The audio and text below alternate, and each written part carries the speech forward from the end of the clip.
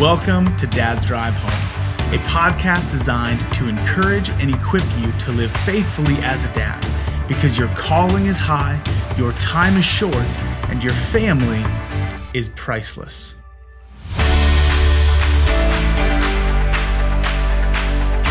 Hey friends, welcome to Dad's Drive Home. Shane here. So glad to have you with us on this journey called fatherhood. Man, this is a sweet gig, but this is also a tough gig. I often feel so inadequate for this role that God has entrusted to me. 9 image bearers, God's precious creations, put under my care, my leadership and provision and instruction. It can be overwhelming, but it also creates so much opportunity to just find joy in God's grace. Because in our weakness, He is strong. In our inadequacies, He is sufficient. In our failures, He is perfect. He has promised to supply us with what we need as we seek to be ambassadors for Him in the lives of our children. So let's lean into that grace today, friends. Today I want to start diving into the topic of authority and discipline a bit. I'm quite confident that you, like me, have tons of questions and uncertainties and confusion about discipline. We have the culture throwing all kinds of messages at us about the do's and don'ts of discipline. We have the influence of the household that we grew up in and our parents' approach to discipline, some who were maybe overbearing authoritarians and some who maybe were completely passive with no clear authority structure in the house. Some sadly experienced abusive parenting and some were neglected. Some grew up in unpredictable, inconsistent households where you just never knew how your parents would react to your failures. We even go to the city park with our kids and can quickly label other parents with terms like helicopter parenting or, on the other end, free-range parenting. And perhaps others are slapping labels on us.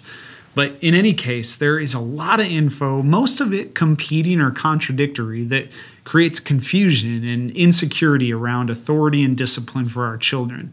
So hopefully we can offer you a little guidance from both the scriptures and personal experience to help you. So understanding the blessing of authority is foundational in our relationship with God, and it is critical for our flourishing inside the world that He has created.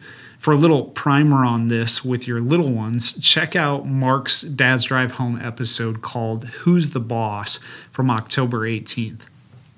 Now, the role of discipline in our parenting really only begins to make sense if we have a proper understanding of authority.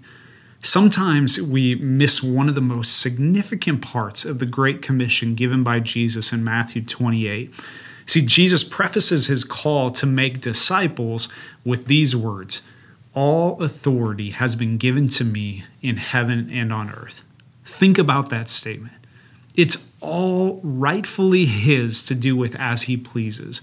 Abraham Kuyper famously put it this way: "There is not a square inch in the whole domain of our human existence over which Christ, who is sovereign over all, does not cry, 'Mine.'" And remember the context in which Jesus claims this authority. He is about to ascend right before the very eyes of His disciples, and this is only weeks removed from His resurrection from the dead. He was brutally murdered and He came back to life. So when He says, "I have all authority in the universe," His disciples believe it, as should we. But here's the best part of this truth.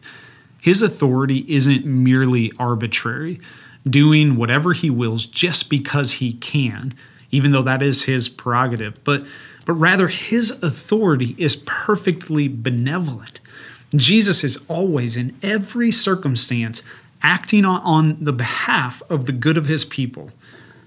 And yes, this is happening in a broken and fallen world, and so we experience pain and suffering and injustice, but in the midst of this, we can have absolute confidence that Jesus isn't done working things out for our good, and He will continue to do so until He returns and makes all things new.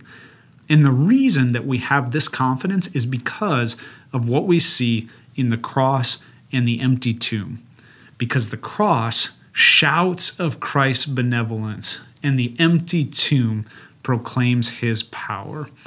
So, what does this have to do with parenting? Well, quite frankly, everything. Because one of the great responsibilities that we have as parents is to help teach our children that God is very kind to create a world of authority structures, whether that's parents or teachers or governments or bosses or law enforcement, etc. And when our children believe that God-given authority is for our good, it actually makes submission to that authority more desirable, and it makes discipline for rebellion against that authority more reasonable.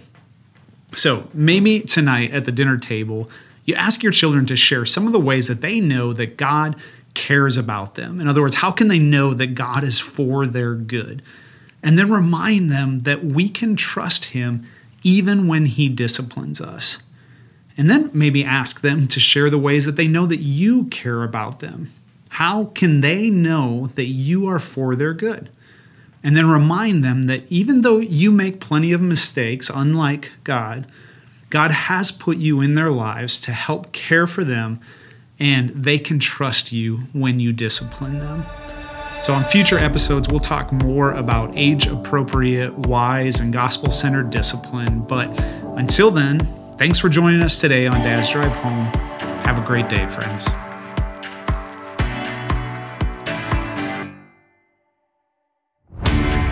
Thanks for listening to another episode of Dad's Drive Home. If you have any questions you would like us to address or ideas for how we can serve you better, please reach out to us at dadsdrivehome.com.